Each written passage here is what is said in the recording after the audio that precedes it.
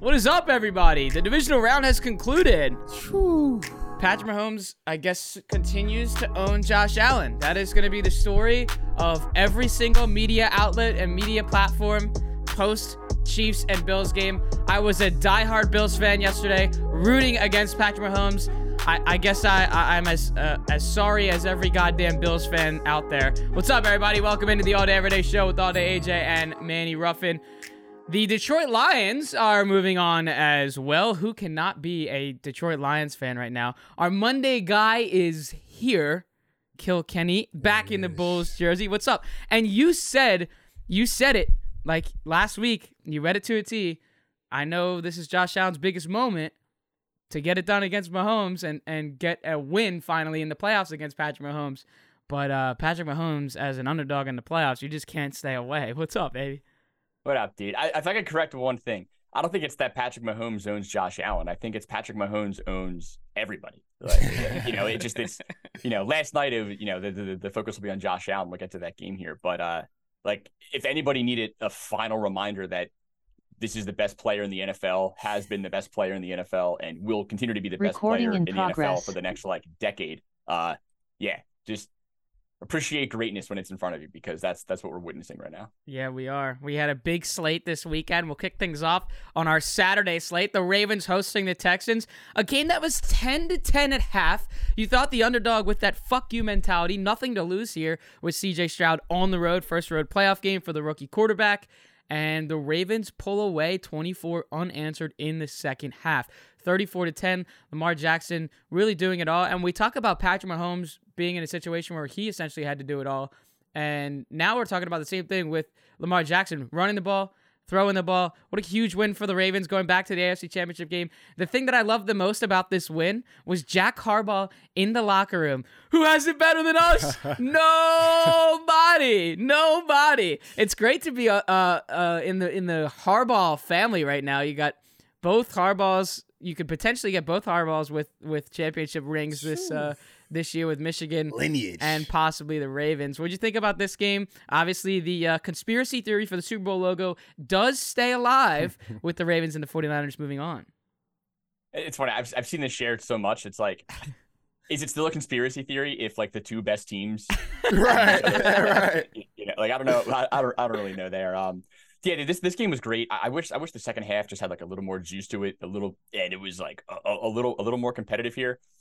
The Texans obviously coming in as 9.5. Sometimes they got up to 10, but coming in as heavy underdogs, and you knew they were going to have to play a just top to bottom flawless game for them to even have a shot here. And they had a little bit of good mojo in that first half, but I just feel like everyone sort of saw it coming, especially when Fairbairn missed that field goal. It's 10-10. You have a chance to put up 3 before half, go into halftime with the lead. I don't think he'd missed the field goal the entire year, so pretty tough time for your first miss. And I just think that was sort of the first domino to fall. I'd be like, all right, your luck might be running out here. You got to give credit to the at least in the first half, the Texans' defensive line. I mean, they were vicious in that first half. They had Lamar under just maximum amounts of pressure, and that was really the difference maker in the first half. And it's just when the Ravens came out for their first drive of the second half, that pressure was just non-existent. And then when their offense couldn't move the ball, defense was tired, and it was over 3 minutes into the second half. I mean, it was you kind of knew where this game was going. Yeah, it was. It was really fun to watch Lamar play this game in such a poised fashion. It wasn't the most flashy thing, but if you look at every single scoring drive for the Ravens, it was driven by Lamar. Lamar, good decision on the pass to let's say, Zay Flowers. Lamar on time to Isaiah Likely. Lamar, 20-yard run. Constantly, time and time again. And it wasn't necessarily the flash of Lamar. He's on time, making good reads. I think this is something to continue to watch Lamar in the next game, too. If he can do this again, which Josh Allen was able to do early versus Chiefs, they could have some more success. I thought we had a classic on our hands when Steven Sims takes that punt back. My, what a beautiful middle punt return. Special team coaches across the nation were just going crazy when they watched that. I thought we had an absolute classic on our hands. And before that, Bob Slowick with the calls, I think they were on 3rd and 12. The announcers are saying, I think he was underneath here. He calls up a deep dig to Nico Collins, big dick call. CJ Stroud's making throws. I'm like, okay, we got something going on our hands. And then I saw after the game, Patrick Queen came out and was like, yeah, the first half was a little sloppy.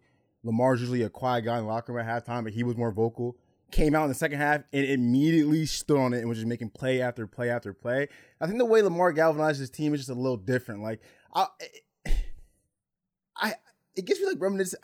It's not the same team as the 2017 Birds, but the way they're together, it's not at all. But the way they're together and their swag and just how much they love each other. Like I'm watching, there's plays where Lamar's rolling out and he wants Ronnie Stanley to keep blocking downfield for him. He gets mad at him. Next couple plays, he sees Ronnie Stanley do it for him, runs over to him, immediately gives him a tap on the helmet. Like they're all brothers. They love each other. Like that feel with the team right now, how they're rolling it. When they go into a game versus the Chiefs, when it comes down to it, I think it might take them over the edge. It's going to be tough to not back these Ravens team. I think they're special, man. I really think they got something brewing special over there. This poses a question for me, though, and just you talk about the first drive. They get Lamar multiple times early was getting stopped in open field with a lot of open space, and we're talking like open field tackles to keep Lamar Jackson contained, which not many DBs can do. And then it goes to a 53-yard field goal from Tucker to put them on the board. And it poses this question, and I got the thought only because, I'm sitting here talking with two Eagles fans. With the game on the line, and I maybe I know your answer on this one, Kenny. With the game on the line, would you want Justin Tucker kicking that field goal, or those Eagles fans, do you want Mr. Jake Elliott kicking that field goal? I think there's a right answer. Don't give me no biased bullshit, but I had to ask because you guys are big Eagles fans, and Jake Elliott had another immaculate season. I'm still thinking Jake, bro. I'm still taking Jake. I am. Like, look, you can just watch that Bills kick again if you want to. I'm not going to come on the show and like just for the clip like disparage Justin Tucker. I mean, Justin Tucker is going to moonwalk into the Hall of Fame, and when he retires, he'll probably be regarded as like the best kicker ever. Yeah. But I've seen enough from Jake Elliott. I'm taking him in the biggest spot possible. And I have too much faith in the guy. But obviously, man, I mean, hats off to Tucker. The guy is just automatic when it matters most. Yeah, and that set them up. And, I go back to the point of their opening drives. And I was just kind of taken back a little bit where I thought this was going to be kind of like how we were talking about the Cowboys and the Packers, where the Cowboys coming into this game should be blowing them out. Same thing with the Ravens. But again, it goes back to CJ Stroud in a good spot. I do feel like if they were playing in a dome and they were at home, they win this game. I just think the home atmosphere for these away teams takes a lot off them. That Ravens defense is special, bro. Yeah, they're flying around like they were. The Texans were such a weird spot because they were stubborn with the run, but they couldn't really run the ball. And I think it was the second quarter, Bobby Slow went to this reverse package that I actually liked. But the Ravens defense is so fast, physical, smart, and disciplined. It didn't fool them at all. And there was another play, I think it was the second or third quarter. They ran a fake screen and they had Brevin Jordan go up the middle, which looked like a beautiful play call. And the Ravens defense is just so smart. Kyle Hamilton, time and time again, recognizes that play doesn't get fooled, almost picks it. Like this Ravens defense is just special, man. I think anywhere this game was played, they were going to wear down this Texans team just like that. If that ball gets to Brevin, I think he houses it. He houses it, yeah. There's a lot of green in front of him. You saw the speed last week with that 76-yarder against the Browns here. I just think this Ravens defense, man, they just beat the shit out of you. I think as the NFL like as a whole, I think is just like slowly transitioning to this like this emphasis on speed. They double down, triple down on just toughness. They hit harder than anybody, and it's just like if you're a receiver, you do not want to be going over the middle against this team. I mean, they will just light you the fuck up. And they're doing it without Marlon Humphrey so far, which is like a big edge and attitude to their defense, which is crazy, man. And at least for the Ravens, I know it's Patrick Mahomes this week in the AFC Championship, but who doesn't want this matchup? Like, who does not want to go to Baltimore right now and get a chance to knock off the MVP and go to the Super Bowl? I really would have liked to see Josh Allen be able to do it. I'm just talking about a pure roster size standpoint. If you stack rosters, I like the Bills versus the Ravens more than I like the Chiefs. You can argue that the Chiefs defense, with how they've been playing late, you mean can really put some pressure on the offense and maybe contain trying to contain Lamar. Maybe contain Lamar a little bit better. AJ Klein limping around trying to run out Lamar. I just feel like the Bills would be able to have better opportunities to score more points on the Ravens than the Chiefs do. Understandable. If you roster stack and size match rosters on offense there, but again, you can't write the script any better. Mahomes visiting the MVP of the season, obviously not named yet, but most likely, and to get a shot to go to the Super Bowl. You can't write it any better. Let's go over to the Packers visiting the 49ers, and what you were talking about. Could Brock Purdy be in a imminent collapse game, and which kind of looked very sloppy. He was on the seesaw like a motherfucker, but I gotta give my credit where credit's due. I mean, but you talked about a late touchdown from CMC as well to get it done. The Packers had full control of this game. This was a game that the Packers simply lost. In my opinion, not where the 49ers won it. The Packers lost it 24-21 49ers as they go back to their second straight NFC Championship appearance. I feel for Jordan Love, man, because like through like 65% of this game, he was playing immaculate. Like some of he had that one deep throw like on the sideline to Romeo Doubs where he scrambled to the left a little bit and put that on a dart on the sidelines. And he was making all the throws, like really everything that we've seen from him over the last couple of weeks when this offense has really started to click. And then really he made two mistakes the entire game, and that's what cost him the game. The interception ball was just a bad throw. I think it was behind crossbody. The first one. I mean, the first one, they're up 21-14 with the ball, kind of still controlling the game. And then I think it was it's either Musgrave or Kraft. I can't remember. I think it was Musgrave. Just threw it behind him. He's wide. He's open for the first down, and they get the pick there. I think it turned into a San Fran field goal, and then of course everyone's gonna focus on that last interception. And it's funny. I mean, I know when it happened, Favre wasn't a Packer anymore, but it's hard not to compare it to that Favre interception against the Saints in the NFC Championship. It's the same play. Same throw. Scrambling right, throwing like a Hail Mary ball over the middle of the field across your body that you don't need, and it ends up being the play that costs you. And it's just unfortunate because I think the Packers had, I don't know if they had 3 timeouts or they had 2 timeouts. There's just over a minute left. Like you've got time. You've got plenty of time. And it's unfortunate that that's the play that when you go back and you watch the highlights of this game, that's going to get fixated on. And dude, I mean, he looked like a top 5 quarterback until middle of the third quarter. And then it went away from him.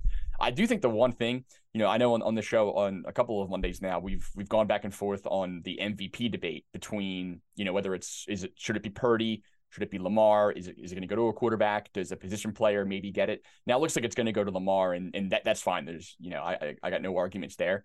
But like Christian McCaffrey is the only reason that the Niners won this game. I mean, thank you. You go mid third quarter. Well, yeah, start the third quarter. Niners go 3 and out.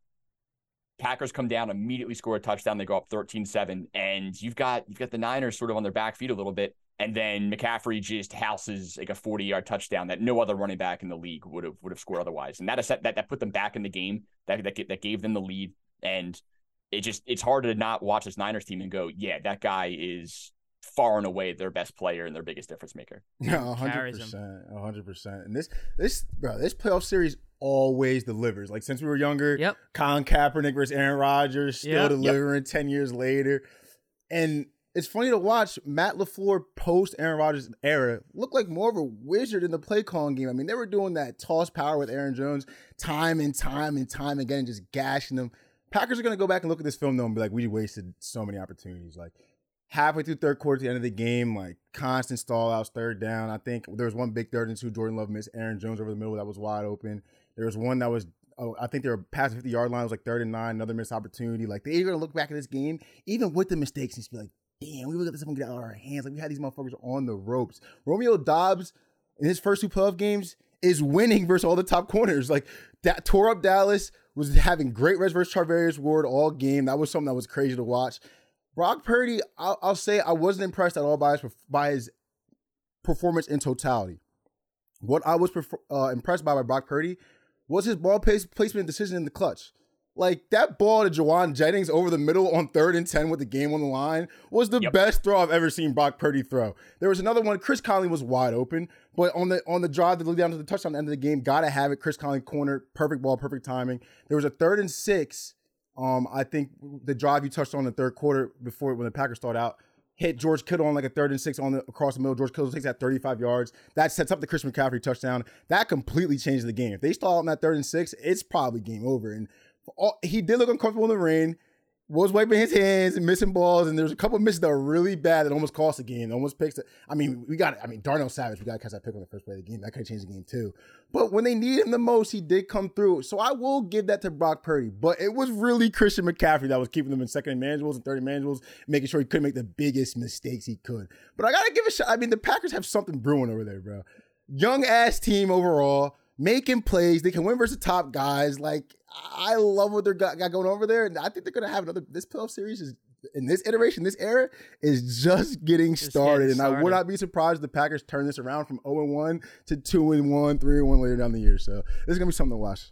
Like there was a scenario. Like, the Packers could have won this game by 3 touchdowns. I mean, they were the better team for the majority of this game, and it was very reminiscent of the Eagles-Niners matchup from a few weeks ago, where the first 2 drives of the game, the Eagles marched down the field with ease against this defense, and they had to settle for 3 both drives. The same thing happened here. I mean, like the first 2 Packers drives, man, they were like Aaron Jones was just running the ball at will. I mean, they were just like there was no resistance whatsoever until they got into the red zone. And again, when you're a 10-point dog playing on the road against a team like San Fran, man, field goals are just not going to get it done. So even when they were up, I think they're up 6-0. It's just like,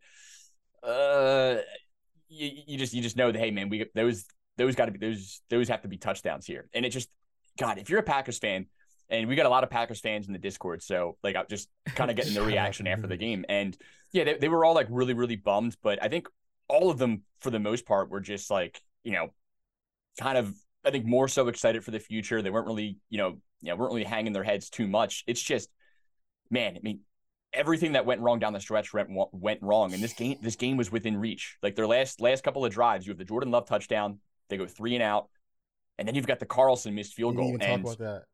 You have to touch on that for a second, man. I mean, this has been like, he was the worst statistically. He was the worst kicker in the NFL this year. And right before they trot out Carlson for the kick, I think I forget who the sideline reporter was. The sideline reporter said the direct quote was from Matt LaFleur was that when he goes out there, I just close my eyes and pray. If that's what you're doing when your kicker goes out there, then you need a new kicker. Yeah, why are you sending him out?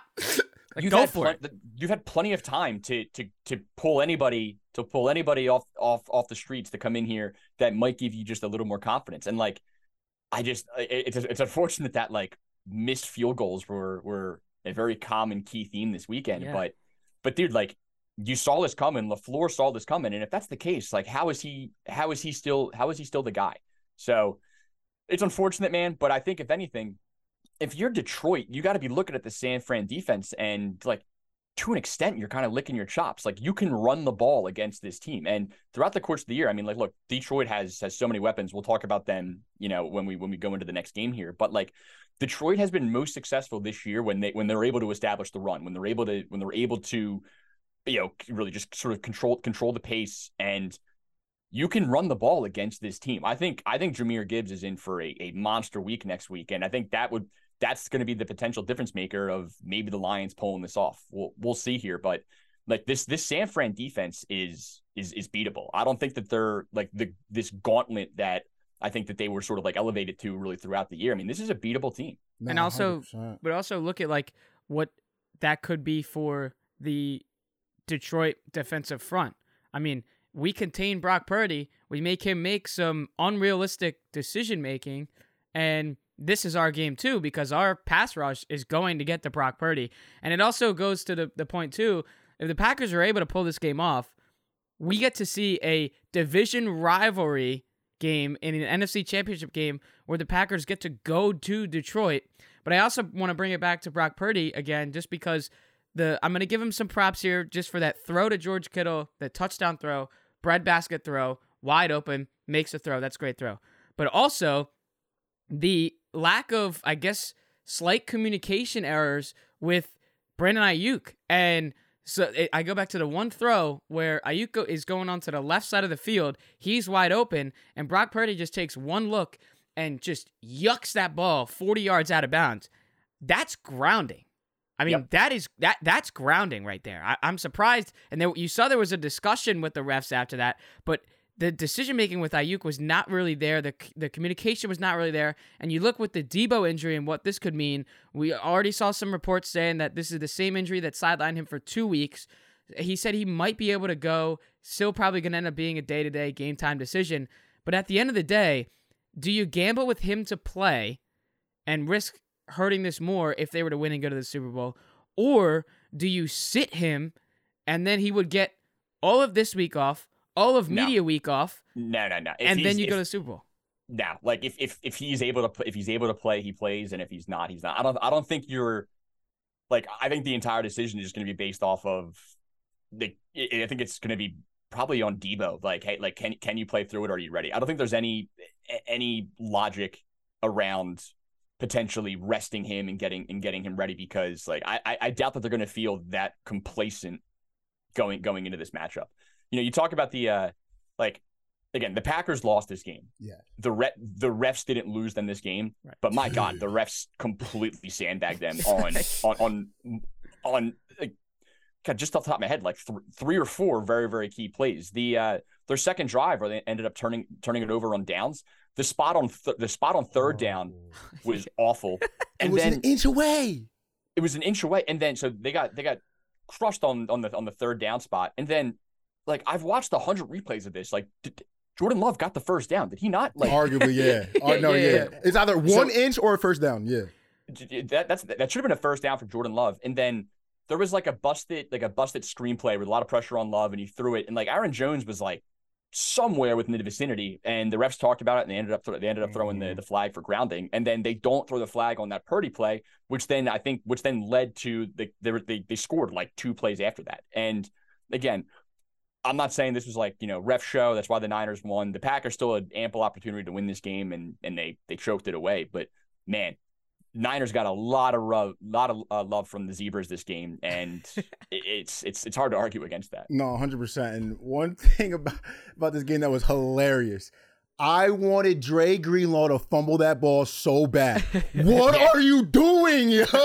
Him and Fred Warner had a great game, flying around. They were getting beat on the tosses, whatever, but they're flying around, hitting out, getting turnovers, getting a hand on ball. And Dre Greenlaw is just out in space in his mind, running around like he's about to score in a flag football game. Like, I wanted him to fumble that ball so bad just for the comedy. Well, they talked about it too. They asked Fred Warner in the press conference, and he's like, he told me he wanted to get a pick 6, so he was trying to run it back. No. But and then they talked to Greenlaw himself, and he's like, yeah, everyone, when I was running with the ball, all I was hearing from my teammates when I'm running is, go down, go down, go down. What are you doing? Yeah, so that was a little funny way to kind of ice the game there. Let's head over to the Lions here, getting a win at home, another playoff win for the Detroit Lions against Baker Mayfield and the relatively hot Bucs. Let's look at the Lions this season. Most wins in 32 years. The NFC North champions. First playoff wins in 32 years, and Ford Field's first ever sellout season. Who the hell does not want to ride for the Detroit Lions this season? This kind of Cinderella-esque story. You look at Aiden Hutchinson when he got drafted, kind of what he was coming into, the first pick of the draft. Detroit's kind of working on this rebuild. They come from where the hometown kid from Michigan comes here, helps his team get to a potential 1 win away from heading to the Super Bowl. Special stuff for the Lions.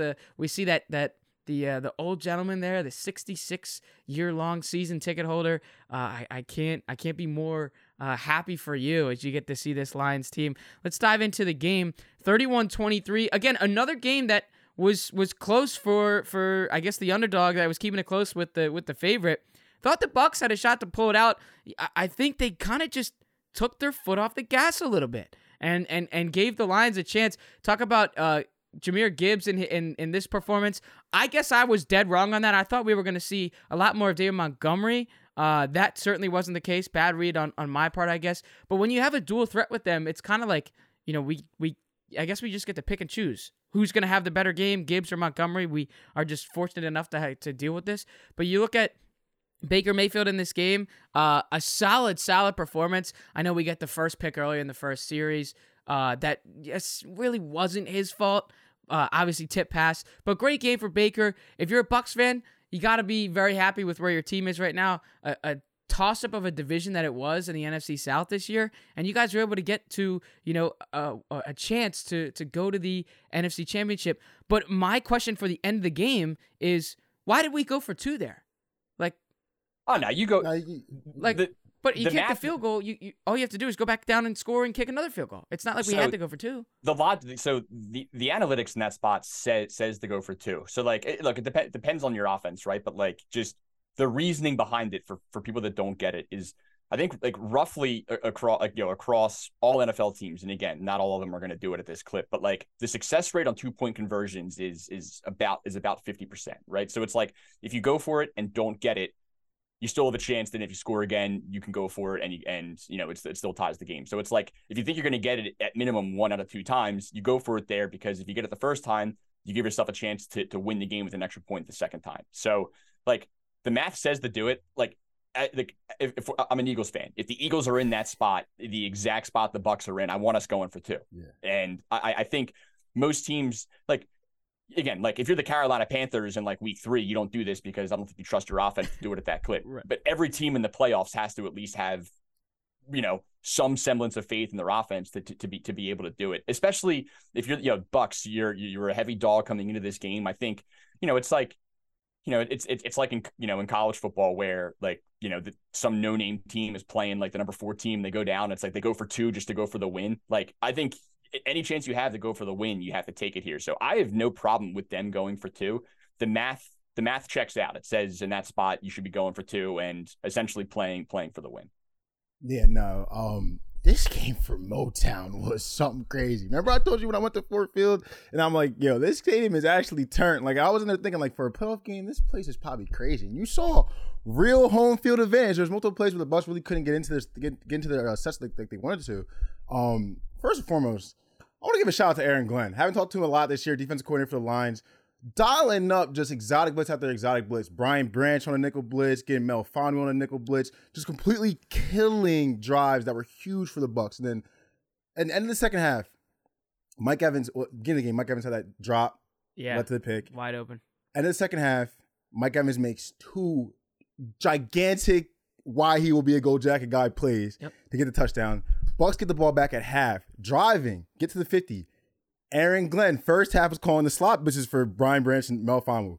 Dials up a middle blitz, completely confuses the fuck out the Bucs. Aiden Hutchinson comes free, sacks Baker Mayfield, stalls that drive, completely changes the game. He won't get talked about a lot because their defense has been up and down this year, but I thought Aaron Glenn caught a tremendous game. And then got a shout out to Jared Goff, man. Like, he put Todd Bowles in such a bind because you don't want to man blitz him with the matchup that they have all over the field. You don't want to zone Jared Goff because that's what he's best against. Then we can't really get pressure before because his O-line is incredible. And he was just dotting them up. And every single second and long, third and long, gotta have it, clutch situations. Laporta here, Amon-Ra St. Brown here. That 3rd and 15 to Amon-Ra St. Brown, like, they will watch that play over and over in Detroit. That was a crazy fucking play. And Sam Laporta, you talk about they trying to get Zach Ertz. He's another one that's going to be special. If they get Zach Ertz in that building to mentor that kid on top of that, I mean, you saw it on display. Like, these guys on turf at their own field are something different. And Baker, like, career year, laid it all on the line, did everything you needed to do. I think the Bucs got their quarterback. I think they got their quarterback. And I'm happy for Baker for stamping himself this year in this situation. And one of my favorite quarterbacks to watch. Look, if you're the Bucs, I think you would like to have Baker back. It just, like, if I'm not mistaken, I believe Baker's a free agent, yeah, right? He is. Like, there's gonna be a market for him, man. I mean, like, I'm curious how much the Bucs are gonna be willing to pay him to bring him back. Like, again, I'm sure they'd love to have him back in the building, but, like, I had this thought yesterday. Like, if you take this version of Baker and you put him on the Atlanta Falcons this year, I think there's a small chance the Falcons are in the NFC Championship. Like, the Falcons roster was loaded, very, very underrated defense, and again, still almost stumbled into the playoffs. Like, Desmond Ridder just single-handedly sold their entire season. And, like, I think somebody like Baker, just the elevation between, like, the shitty starting quarterbacks and him he's proven it's a pretty wide gap. Like, he's not a top 10 quarterback. I don't even know if top 15 is right. Pretty damn close, but you got to give him credit, man. He balled out in both playoff games. He balled out the entire year. And I think it's it's really good for, I think, his overall career arc and just how people are going to evaluate Baker Mayfield like in a vacuum here. So I'm curious to see like what the market for him is going to be and whether or not he's back with the Bucs. But he did everything he needed to and then some to, I think, cement himself as a starter in this league for years to come. Dude, and the thing with Baker too on the edge is like Baker in the clutch on drives you need to score is just incredible. Like that last drive where they try to go down and score at the end, like he was just fitting balls into crazy places. One thing you talk about, we'll get to the matchup next week, but we were talking about how the Packers run those toss plays and the pulling linemen and getting to the second level to Fred Warner, those guys. Sewell pulling for Jahmyr Gibbs is something that's so special to watch. If they're able to do this and get to the second level of those guys against the 49ers, that's going to be something crazy to watch. And I want to shout out, Jonah Johnson got banged up, our guy. Ragnow got banged up too bad. Looked like he wasn't going to be able to play at all. Comes back in and is just moving bodies. And on the Jahmyr Gibbs touchdown, the long run to pretty much kind of put the game away. He got to the second level and had a block on, I'm pretty sure it was Levante David. Completely moved him out the way. And that's why if you watch that replay, there was a fucking seed for Jahmyr Gibbs to run through. And he's their X factor, man. Like it's crazy watching guys this young make gotta have it plays. Like Jahmyr Gibbs making gotta have it plays. They're not gonna talk about Jameson Williams a lot, but there was a couple 2nd and 10s. I think he had like 3 catches. There was like a 2nd and 10 and a couple other big catches he had to have. And these guys are all super young, man. Like Motown's moving. I think the train probably ends, but I'm rooting for it hard. And they got something special, man. Especially with that head of Jared Goff, man. And I don't know, man. I like gun to my head right now. It's hard. It's hard not to take the points at least. They're getting 6. They're getting 6.5. I'm taking the 6.5. Yeah. I think it's. I really think it's. I think it's at least a somewhat solid matchup for Detroit. I think they're gonna try to run the ball as much as possible early. I think you're gonna see. Like it's back-to-back games now where I think they've capped Jahmyr Gibbs at like 35% of the snaps and Monty to like 65. And like I don't want to overreact to just 2 games here, but like it's back-to-back games now where their opening drive, the Lions have marched down the field, they've gotten to like the 2 or 3 yard line, and then they have tried to just force it to Monty, and he's gotten stuffed and like it's not working. Yep. It's just not working, and it feels like every time Jahmyr Gibbs touches the ball, it's an automatic 6-7 yards. So I do think you see a little bit more of him in the San Francisco game, and again, if they can get him going, I think they absolutely can compete in this game. Now you're right about Monty. I want to give a quick shout out to Abington product Craig Reynolds getting the touchdoam.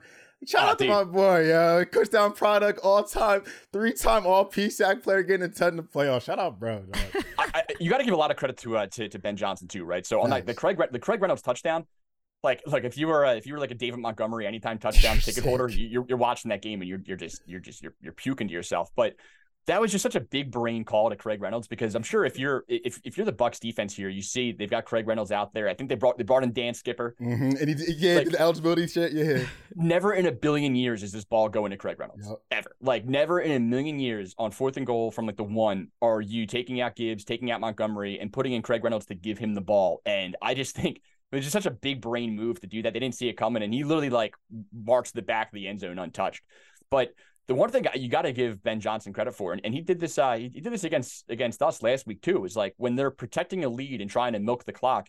It's just time and time again we've seen these really really strong offensive units get conservative, try to just commit to the run, milk the clock out. And I think like in their last 3 drives, they were like, I think they were throwing the ball like 3 times more than they were running it. I mean, It's like those short passes to St. Brown are essentially like an extension of their run game, but they have so much faith in Jared Goff to be able to make the right decisions there. And they clearly like they've got the receiver weapons to be able to do that. But it just feels like a lot of young, especially a lot of coaches, and I think, maybe just some more inexperienced coaches, I just think it's easy to kind of tuck your tail between your legs, give the ball to Gibbs or Montgomery 3 times, cross your fingers and hope you get a first down, and then you can ice the game. And they're like, they're first down from like their own 20. They're coming out throwing. And I just think like that's what's required if you want to win games. If play to win, don't play not to lose. And Detroit has proven that that's what they're doing here, and you got to tip your cap to that. I want to go back to another storyline from the end of the game. Now that's kind of circling of Todd Bowles not really calling the timeout there. It is 4th down, though, and we don't want to take those 23 seconds or 32 seconds, what was on there. Call the timeout, get the ball back with no timeouts, and see if we can go down and try to tie the game. He kind of just said it would be unrealistic and kind of just threw in the towel there. Do you agree with the call there, or do you want to just go see us kind of fight to the end, even though it would be very hard to do so? So at first, it wouldn't have mattered, right? Because it's like if like the blame at first should be on Jared Goff for snapping the ball too early, and I think he did it twice. Like if you're doing the math, because again, forgive me if I'm wrong here. I think going into the Lions' last drive, the Bucs only have one timeout. Right. So if the Lions milk the clock properly, the one timeout doesn't matter. The game will just end. And I'm pretty sure on second and third down, Goff snapped the ball like with 15 seconds left on the play clock. So the 3rd and 12 play, he takes a knee. There's 34 seconds left. If you take a timeout right there with 34 seconds left, the Lions would have, I think they had it would have been, they were on the Bucs 31. So it's a 48-yard field goal. Like, dude, we've seen enough missed field goals this weekend that decided games. Like, again, I wouldn't have minded him. I didn't mind him not taking it on first down. I didn't mind him not taking it like on second down. But then like when you realize, oh shit, Goff jumped the gun pretty aggressively on the last two plays. Wait a minute here. Like, and I feel like when you hear Todd Bowles' explanation, like he's playing it off as if like it was like the game was like 1,000% over. Yeah, if the Lions come out and make the field goal, then yeah, the game's over. You're down 10 with 24 seconds left. The game is over. But like a missed field goal, a blocked field goal, like there's a lot of things that can happen there. And again, I think going into the drive, he probably was ready to throw in the towel and not burn the timeout. And I just don't think like he didn't react to when Goff was snapping the ball too early. And I just don't think it clicked like, oh shit, how much time is still left on the clock here. So like, I think this definitely needs to be talked about more because again, we've seen a lot of kicker mistakes that have decided games here. And like you saw just how much Baker's out there putting everything he had in this game. He's fighting. You don't think Baker wants 30 seconds to be able to at least pull off some kind of a miracle? So that was bizarre, man. The whole sequence was really weird. Yeah, and that's why, it's all the videos are circling on zooming in on the timeout. Also that people questioning, don't you get the automatic stoppage anyway when you get to fourth down? Or do you still have to call that? I don't really understand that either. But yeah, I thought they would just try to go down and at least give your offense a shot without, I guess, throwing in the towel. But another weird storyline that's surfacing after that loss for the Bucs. We'll head over to our final game of the divisional round. The Kansas City Chiefs in Patrick Mahomes' first road playoff game over to Orchard Park, where Deion Dawkins saying that they have the upper hand here. We get to go eat buffalo wings, and they have to travel to us. They do so, and they get the win. The Tyler Bass missed 44-yarder. We don't get to see a classic overtime game between these two elite quarterbacks, Patrick Mahomes and Josh Allen. We also don't get to see if Josh Allen can finally defeat the overtime allegations. He cannot defeat Patrick Mahomes in the playoffs. 3-1 in the regular season, 0-3 now in the playoffs. The two things I want to mention here are the big deep ball, aggressive call on first down to Stephon Diggs just dropped. I know it was a little bit off to that right shoulder, but still a catchable ball for a player of his caliber. The height on that ball was insane. I mean, unreal. If there was a roof on that stadium, it would have hit it. I mean, he put everything he had into that. What a beautiful throw. And like the amount of bitching that Diggs does, man, like that's one you have to you have to come down with that. And then the other one is the 3rd and 6. I believe that was second down. It was 2nd and 6 or 3rd and 6. And the check down, wide open check down underneath to Stephon Diggs. He's catching that in stride, for maybe a 4-yard catch. He's running that an extra 10 yards out of bounds at that point. There's your first down right there. There is the first down. I don't understand why we had to go for it all and kind of throwing a ball that was not even close to Khalil Shakir, I think is where he was trying to go. Why do you go for hero ball back-to-back on 2nd and 3rd down there? End zone plays. We have the first down. Just get the first down. You can control the game at that point. You have the clock on your side. We win the game with that first down there. I don't get it. So we'll work backwards here because there was obviously a lot of stuff that happened before this that needs to be talked about. But if you start with the last drive, I don't mind the second down look. Like I think Chris Jones was the one bringing all the pressure on the left side and essentially just bulldozed their left tackle into Josh Allen, and like he hit him just enough to alter that throw a little bit. Like a half second earlier, like that's probably a touchdown. Like Shakir's open, they get the coverage they want. Shakir is open in the end zone. Allen just misses him. He gets like Tony Romo was just slurping him the whole game. He made it sound like he got rocked. But when you watch it, like, you know, it threw him off just a little bit, and they just missed him. But like, you know, again, I don't mind them, you know, going for the win there. If he has an open receiver, and again, Shakir's open in the middle of the end zone. I have a lot of issues with the third down play, because at that point, again, you need, like, you know that Bass has had, you know, some issues this year. You know, he's a somewhat reliable kicker, but it's probably the worst year of his career. You're in Buffalo, that wind is swirling. I mean, it's a tough environment. Factor in the pressure element of it all. Like, you have to get 5-6 yards on third down no matter what. And I definitely put that on. Josh Allen.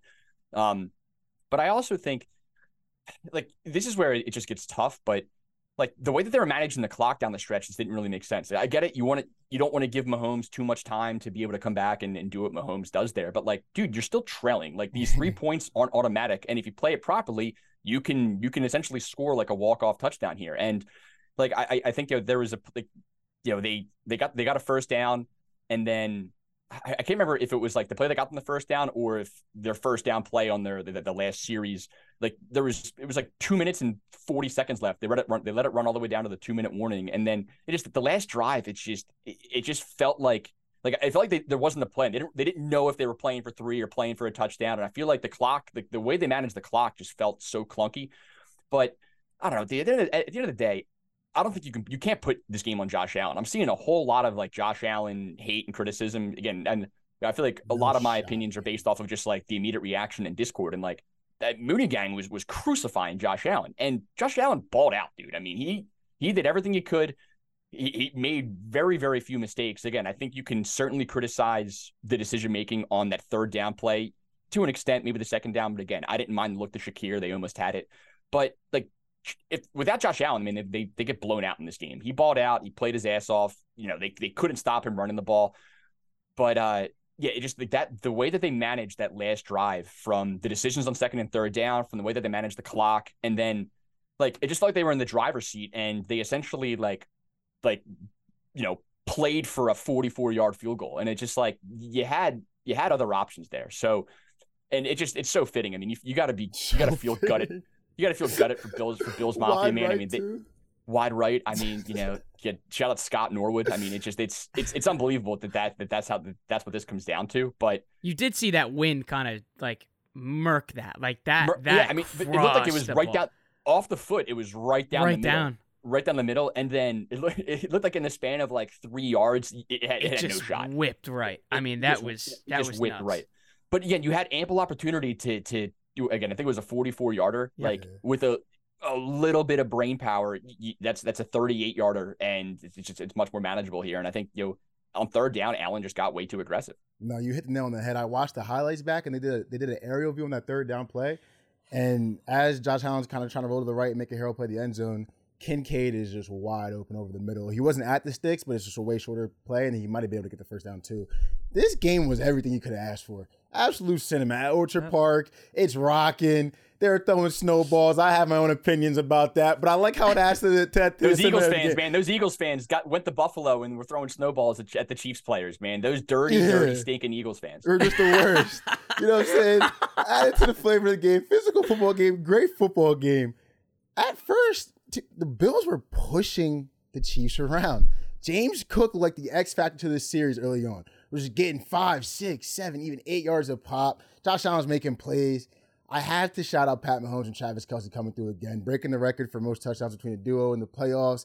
Pat Mahomes, 6 straight AFC championship as a starter, and this has come through time and time again. I have a couple questions to ask, though, because we're seeing one of the best games I've seen this year.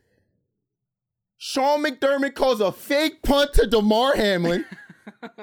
and then another call, Big Red, in the red zone on the 1-yard line, one of the biggest plays of the game.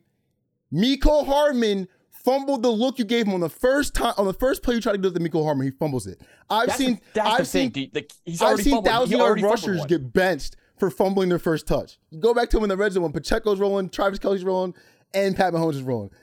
Couple things in this game, but the DeMar Hamlin fake punt was just absolutely egregious. I'm watching a classic game. I'm like, I can't take this. What am I looking at, bro? So it turns out on the fake punt play, like it was like 10 on the field, right? They checked to it because they were going to punt. They checked to it because the Chiefs only had 10 people on the field. So like, that's fine. It's just like, it's the fact that it went to Damar Hamlin. And like, I'm sorry. Like that's what makes this just so absurd. Even if like, because I'm pretty sure throughout the year, I know he's barely played on defense this year, but they have had him out there on a few special teams. So I'm pretty sure like he's been in that spot on special teams like this year. But dude, if you're gonna check the fake punt 4th and 5 on your own 30 in the fourth quarter of this game to Damar Hamlin, you have to be 1,000% sure that you're gonna get it. Like, it felt like a fucking Disney Channel original movie. They were trying. The game's a classic. I'm watching it, they call that play, and I'm just like, wait, what the fuck is it? Wait, what the fuck am I watching? Like, yo, like.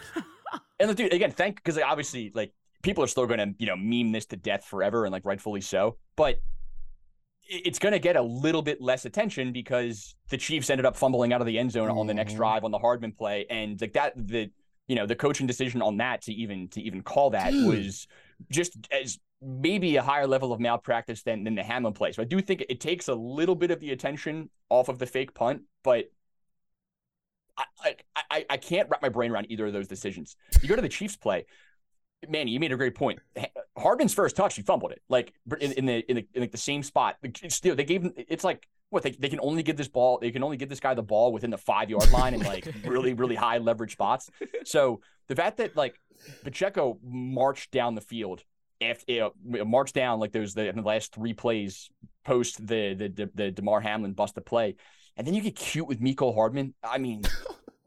It's downright insane to me, man. Especially like Andy Reid is a tremendous coach, tremendous offensive mind. The biggest flaw that he has is Eagles fans know is like the clock management. Like this isn't a decision that you would expect out of Andy Reid for that to happen. It's downright insane. So, but what a game. What a game. It's really everything that you could have asked for in terms of just the drama element of it. I'm curious on your guys' point of view on the touchback rule, because I know that's going to get a lot of going to get a lot of chatter because of the Hardman play. People have been complaining about it forever. I feel like I'm in the minority here. Like I think the rule is fine. Perfect. I like the rule. I like the rule as it is. And again, I'll get a little shout out the PFT commenter, because I think he's like essentially been dying on this hill, as everybody in sports media, all the fans despise this rule.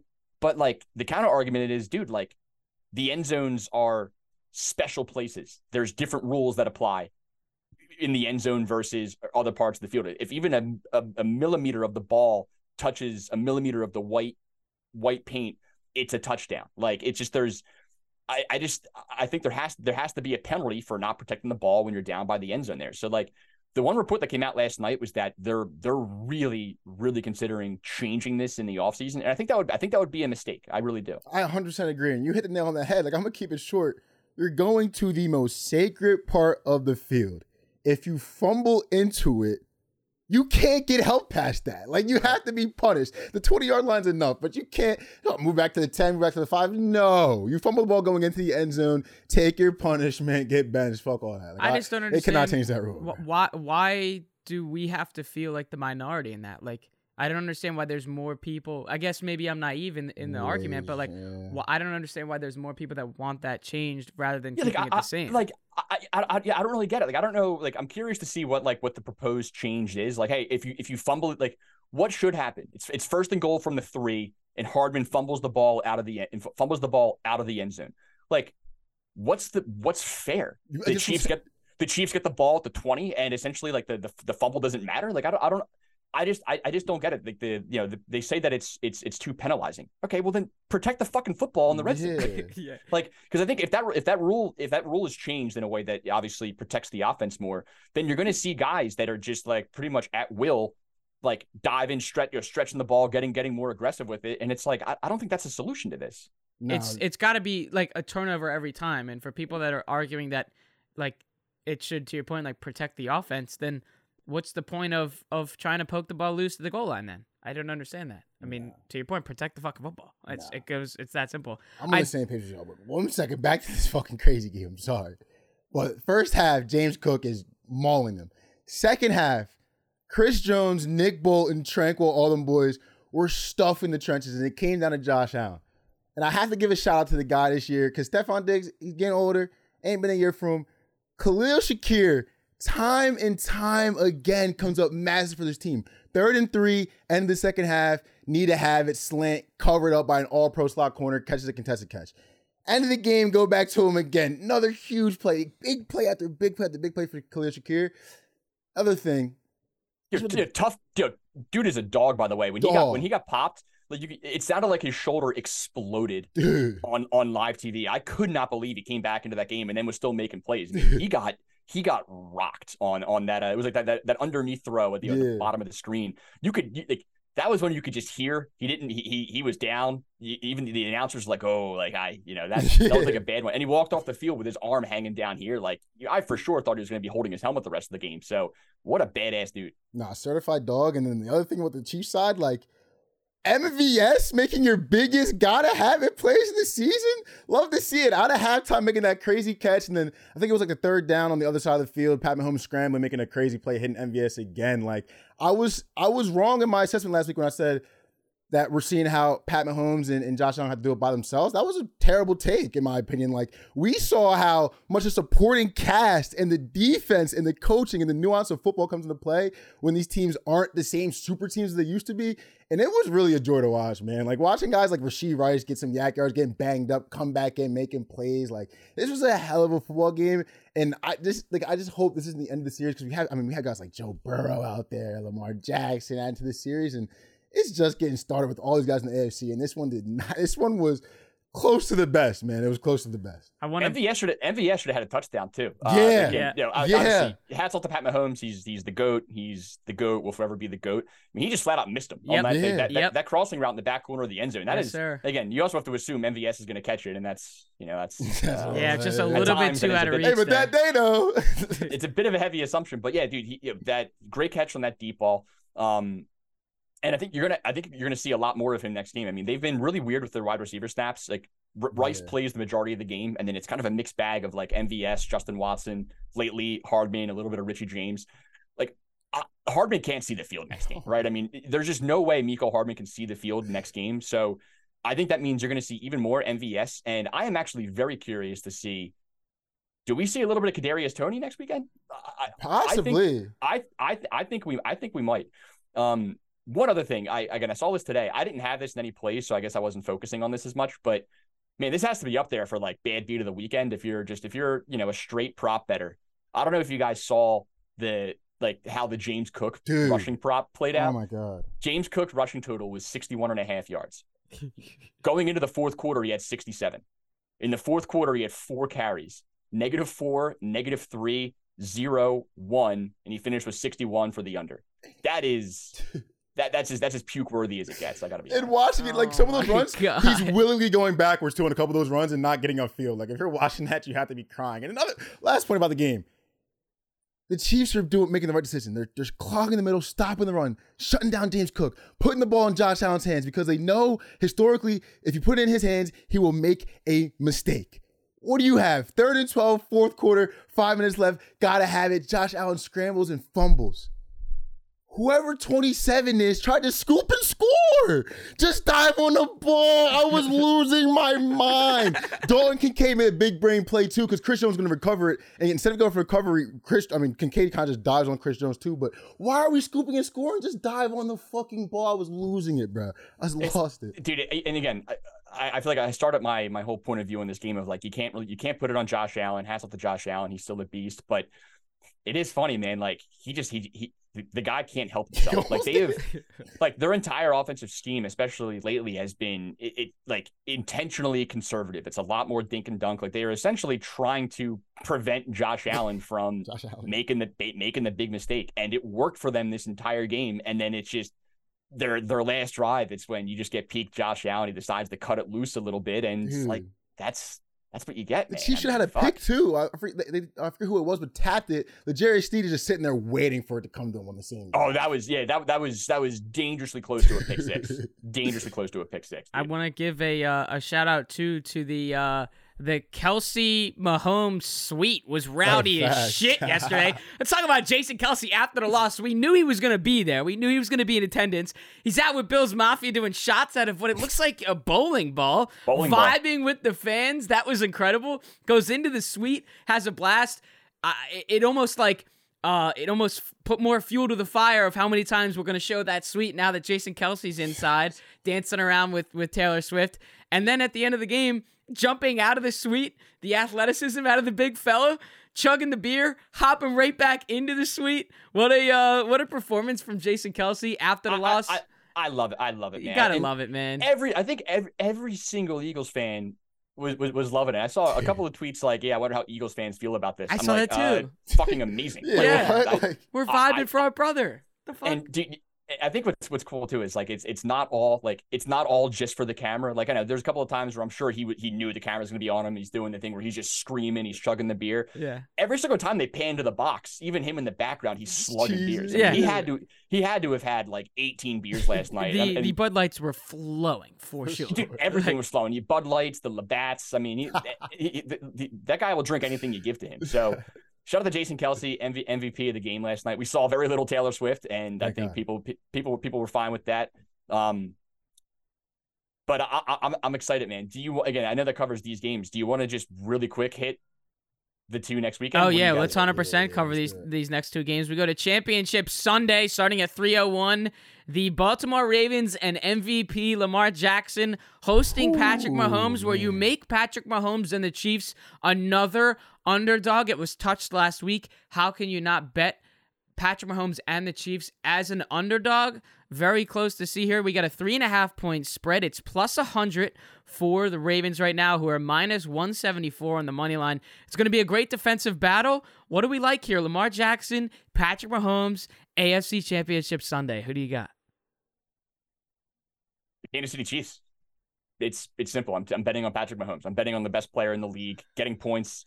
Fuck. Again, like if you're a Raven, like the Ravens, I understand the Ravens should be favored in this game, but I feel like if I was a Ravens fan, I would almost like I'd rather it be like a pick 'em, or dare I say, make us the dog, because it's just the whole idea of Patrick Mahomes being an underdog it just sounds silly. Like on paper, the Ravens top to bottom are better than this Chiefs team. I said it last week, and I'm going to say it again.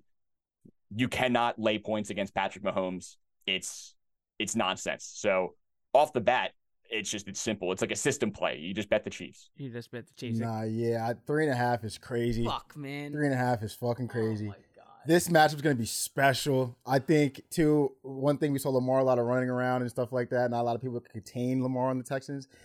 Chris Jones been here before. We saw Nick Bolton making plays versus Jalen Hurts in the Super Bowl last year. I hate to bring that play up, but they have the bodies to be able to contain Lamar. I think it's going to be a grueler. I'm not saying the Chiefs are going to win, but I think 3.5, I think that's way too valuable of a line in a game like this. I think another last possession has the ball last, and I got to go Chiefs plus 3.5. I'm conflicted, though, man, because I want Lamar to win the chip so bad, and I would love Lamar to take down Pat. Like, I want to take the Chiefs plus 3.5 and then have Lamar win like 27-26 in the game-winning field goal drive, and we all just go home happy. Like, where Justin Tucker's the one with the game on the line. Yeah, like that's what I want. This is a Super Bowl. If the Ravens win this game, they win the Super Bowl comfortably. I really do. Yeah, I really do believe that. Imagine the highs that you come off on that game. Essentially, our hardest game, like including the Super Bowl, even though we haven't played it. This is going to be a harder game than it would be against the Ravens. This defense is going to be insane. Yep, and I just have to be, on the other side here. I rode the Bills last week, and Josh Allen's. This is your moment to get it done. It's not necessarily the same thing with Lamar Jackson here, but I just can't. I disagree. I disagree. I mean, I think like obviously I'm on the Chiefs here, but I mean this is the Lamar Jackson legacy game. I mean, he's about to become the 2-time MVP, and the argument against his current legacy is just lack of playoff success and lack of a ring, and it's just like this is the year that it has to happen. I mean, this is far and away the biggest game of his life, and like if it wasn't for the fact that they're going up against Patrick Mahomes, dude. I mean, everything in the world points to the Ravens in this game. But I think the same thing was the case last week. I mean, like every ounce of my being really just was saying Bills. This is the Bills are the better team. The Bills have the momentum. The Bills are going to win this game. They're at home. Bills Mafia. You got to bet the Bills. And just the only but is Patrick Mahomes. And I think that's like it's twice that factor on both sides this week. It's just, my God. I mean, you're giving the devil himself 3.5 points. Good luck. I don't know if y'all remember this game. I think it was like 2020, 2021. They played Monday Night Football at M&T. Similar line. Obviously, Mark Andrews was playing, and there's the whole different teams. But that was a game. Lamar Jackson had the game-winning rush. He like somersault into the end zone. One thing that's key, I saw, you can see it in the Texans game. No Keaton Mitchell is gonna play a factor in this game. Just not having that nuance to factor with these linebackers. It's gonna be a factor to watch. But we gotta get to your pick on my fault. Yeah, no, I just wanted to go on the Ravens here. I'm a generational hater, as many of the clips have been shown out there. I've been getting killed for this. Flyers take. I've been told multiple times I am a generational hater, and I'm going to stick with that villain card that I have been given. I want to see Patrick Mahomes lose. It's that simple. I want to see this man and this team go down. And I really thought Josh Allen was going to be the guy to do it and the Thanos to put on that gauntlet to get it done, and he doesn't. But now you're going against Lamar Jackson. Now you're going against the MVP. Now you're going against a guy that can find a way to get the job done wherever, whenever. If I'm putting my trust into somebody to get it done this weekend and last weekend, I don't care who it's against, give me Lamar Jackson to get this done. And do they cover? Like, it's hard for me. I won't even really touch that line. The biggest thing that I would say for the Ravens is in our first, I'm not going to say the first drive, I'm going to say the first two drives, no fucking field goals. Has to be 2 touchdown drives. Put the pressure, get Pat Mahomes on his heels, get the offensive line on their heels where they are screaming on the sidelines at each other. You talk about the Cowboys game, getting those Chiefs fans getting they're in their seats, their butts clenching, like, get the Chiefs to feel uneasy early, and we have to play in a stadium that's not our home crowd.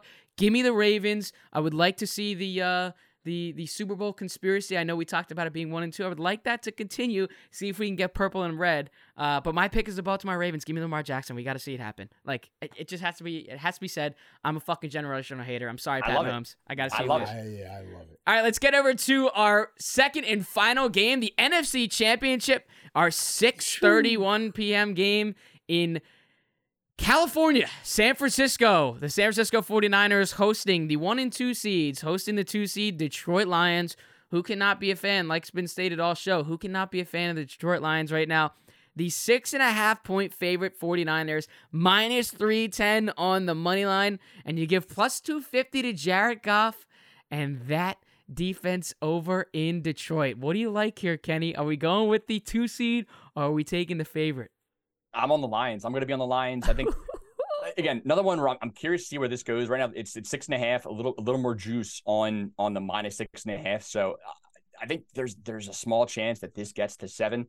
I think I got to be on Detroit here, and I'll tell you this, it feels wrong. I mean, the Detroit secondary is bad. I mean, you can throw all over this team. So, like, I think Brock Purdy is going to be, I'm curious to see how the weather shakes out for this game. I mean, any amount of rain, I think both quarterbacks are in trouble. But I'm too much of a believer in what this Lions team's doing. I'm believing in the magic of Dan Campbell. It's kind of funny. The comparison I made is like, it's like in the MLB playoffs. And everyone always sort of makes fun of like MLB teams because they're champagne showering after every single series win. They win the wild card and they win the division and they win the, it's like, okay, like it's like every single game is a Super Bowl.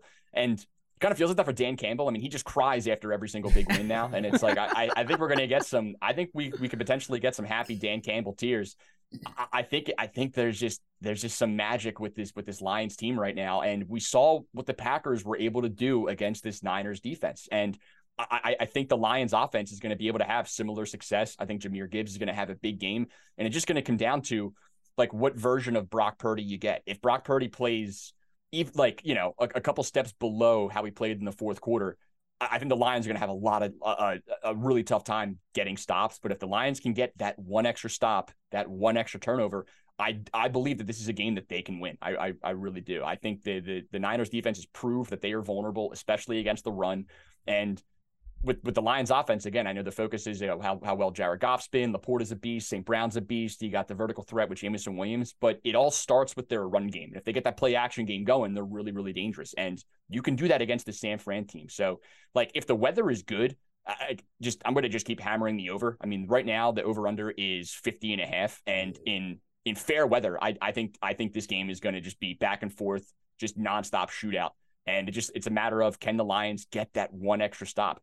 I believe that they can. I'm taking the Lions with the points, and I'm probably going to be on Lions money line. Yeah, no, I'm rolling with the Motown Magic too, man. I think they got something cooking for this. And listen, Deebo Samuel's health plays a big part in this, even if he plays. The Lions defense, the secondary isn't really good, but one thing about this Lions defense is they're fast and they're physical. And Deebo, if he plays injured, it might affect his game a little bit. Like, he's not going to be 100%. And watching that second half versus Green Bay, Brock Purdy did make the plays he had to, but he was on that seesaw when he didn't have Deebo out there. Like, you could see the effects of not having Deebo Samuel on that offense. I think it's going to play a major role. Jared Goff's been in this situation before, been in big NFC championship games before, and the last one he was in, head of his team, Todd Gurley, he wasn't in that game. He still got it done. It was a little bit rigged, but we'll get to that another day. I'm going to roll with the Motown plus 6.5. I think this is just way too many points. The situation is playing way more even than I think. Same thing with the quarterback situation. Like, Brock might hand you one, so can Jared, but it's 6.5 points. I'll take the underdog. I'm with the Motown Magic, baby. Let's get it. Yeah, I think the conspiracy theory ends here, and we're gonna see that sky blue on the logo as the Lions are gonna take this one. I'm over the fucking theory on this one. I just think that the comfortability that the Lions feel right now. We got back-to-back wins at home. We were able to play 2 playoff games at home. We're riding the highs, and that's what we're going to keep doing. Exactly like you said, rolling. For the 49ers' sake, there's an uncomfortable, unsettling feeling where, like you said, is Deebo going to play? How impactful is he going to be if he plays? At the same time, Brock Purdy didn't look that great. Now we have an even better pass rush coming to make us feel even more uncomfortable in the pocket.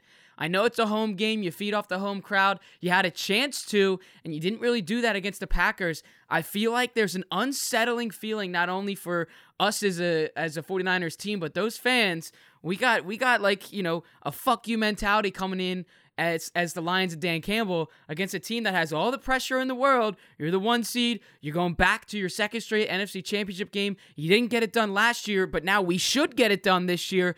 That pressure is going to play a big part, especially for Brock Purdy, in my opinion. And at plus 250, who doesn't want to root for the Lions right now? Give me the Lions, and we'll see the Lions in the Super Bowl. Lions-Ravens, Yo, one thing, I'm so happy we have another week of post-halftime Dan Campbell. He does not know how to turn off coach speak, and it's so fucking great. Like, I need it. I need him to win again. I need him in the Super Bowl. I need more Dan Campbell press coach speak. He can't turn it off, and I love it, bro. Hey, Kenny, thanks for joining us for Divisional Round.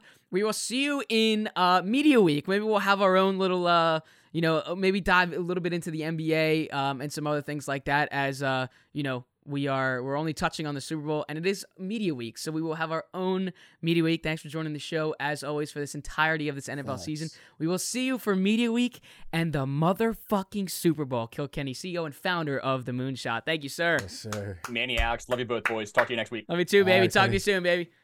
Oh, my God. We've been so fortunate to have the CEO and founder of The Moonshot, Kenny McAndrews, to join us all year long, almost. And what a season. It is coming down to the wire, the AFC Championship and the NFC Championship Sunday. If you did watch this podcast on YouTube, make sure to drop a like, comment, and do not forget to hit that subscribe button. Our Apple Podcasts and Spotify listeners, scroll down to the bottom, 1, 2, 3, 4, 5. That's the ratings you give there. Our social media platforms, at 80ED Podcast on Twitter, at 80ED Pod on Instagram, and our TikTok, which is simply the name of the show, the All Day Everyday Show. If you made it this far, we love you. We'll see you from Media Week. You've been listening and watching to the All Day Everyday Show with All Day AJ and Manny Ruffin. Championship Sunday. See you from Media Week.